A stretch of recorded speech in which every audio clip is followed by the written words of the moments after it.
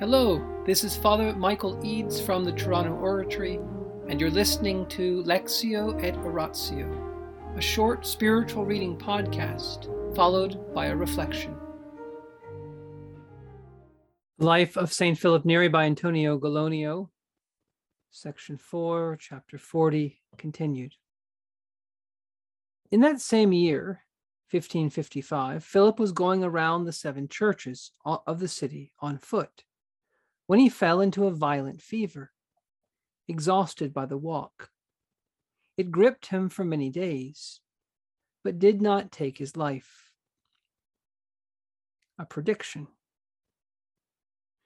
Massimiliano Borgo was invited by a certain great man to live with him, and although he was unwilling, he accepted, on condition that he might never be involved in commercial business, for he desired to be intent only on God.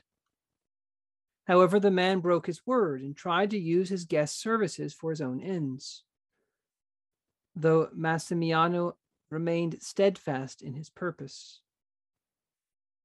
As a result, the rest of the household began to act very offensively towards him, to please their master. Being a man of discernment, he realized what was happening and decided to remove himself from the house as soon as possible.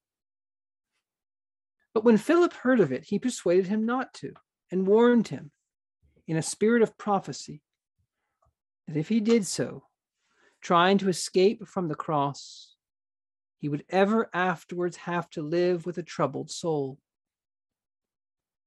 And what he said was certainly true. Massimiliano ignored his advice, and from then on felt himself anxiously tossed between pondering and deliberation, as by the billows of the sea, though his life was still praiseworthy in the service of God. In the name of the Father, and the Son, and the Holy Spirit. Amen. Angels of God, our guardians dear, to whom God's love commits us here, ever this day be at our side to light and guard, to rule and guide. Amen. Most Sacred Heart of Jesus, teacher of teachers, have mercy on us. Saint Philip Neri, choicest of priests, voice of prophecy, vessel of the Holy Ghost, pray for us. In the name of the Father, and the Son, and the Holy Spirit. Amen. Yesterday, we heard about St. Philip's charismatic grace of discernment of spirits, that he could tell the motivation of people, he could tell what they had done, even without their having manifested it to him by words or any other way. This is one of the graces that St. Paul lists, among the graces that build up the church, graces that are for the common good, that are for other people's sanctification, as a sign of God's presence. God gives to certain men and women these charismatic graces, first of all, to persuade people to believe. He gives them the word of wisdom, the word of knowledge. He gives them faith, certainty about faith, in order they might present the gospel to people in a persuasive way. They might have certainty about what they say. They might find ways of explaining divine things. They might find ways of explaining human things. And this is how the gospel is spread, primarily. People who are in love with Jesus Christ, like St. Philip, telling other people about what Christ has done, with the special grace of the Holy Spirit to do so. But to confirm that message, God gives prophecy.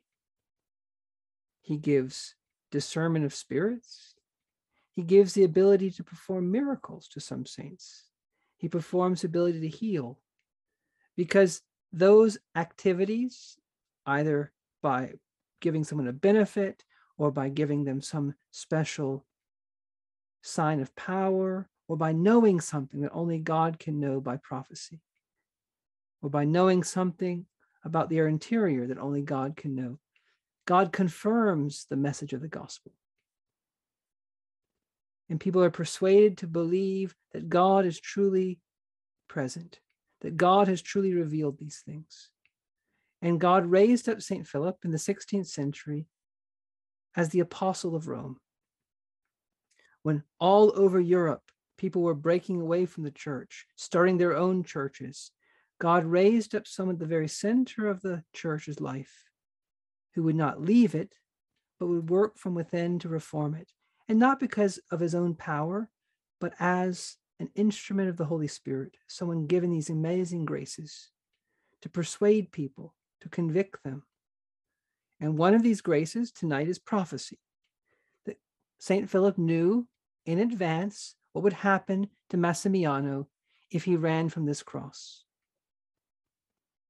And we cannot hear this story without remembering the story of St. Philip when he was first a priest 4 years earlier, when for 2 years he was persecuted by those terrible sacristans who tried to drive him out, who tried to win favor with the leader of the confraternity who was envious of St. Philip. And here again, Massimiano is persecuted, he's cursed, he's treated offensively as people are trying to please their master who's upset with him.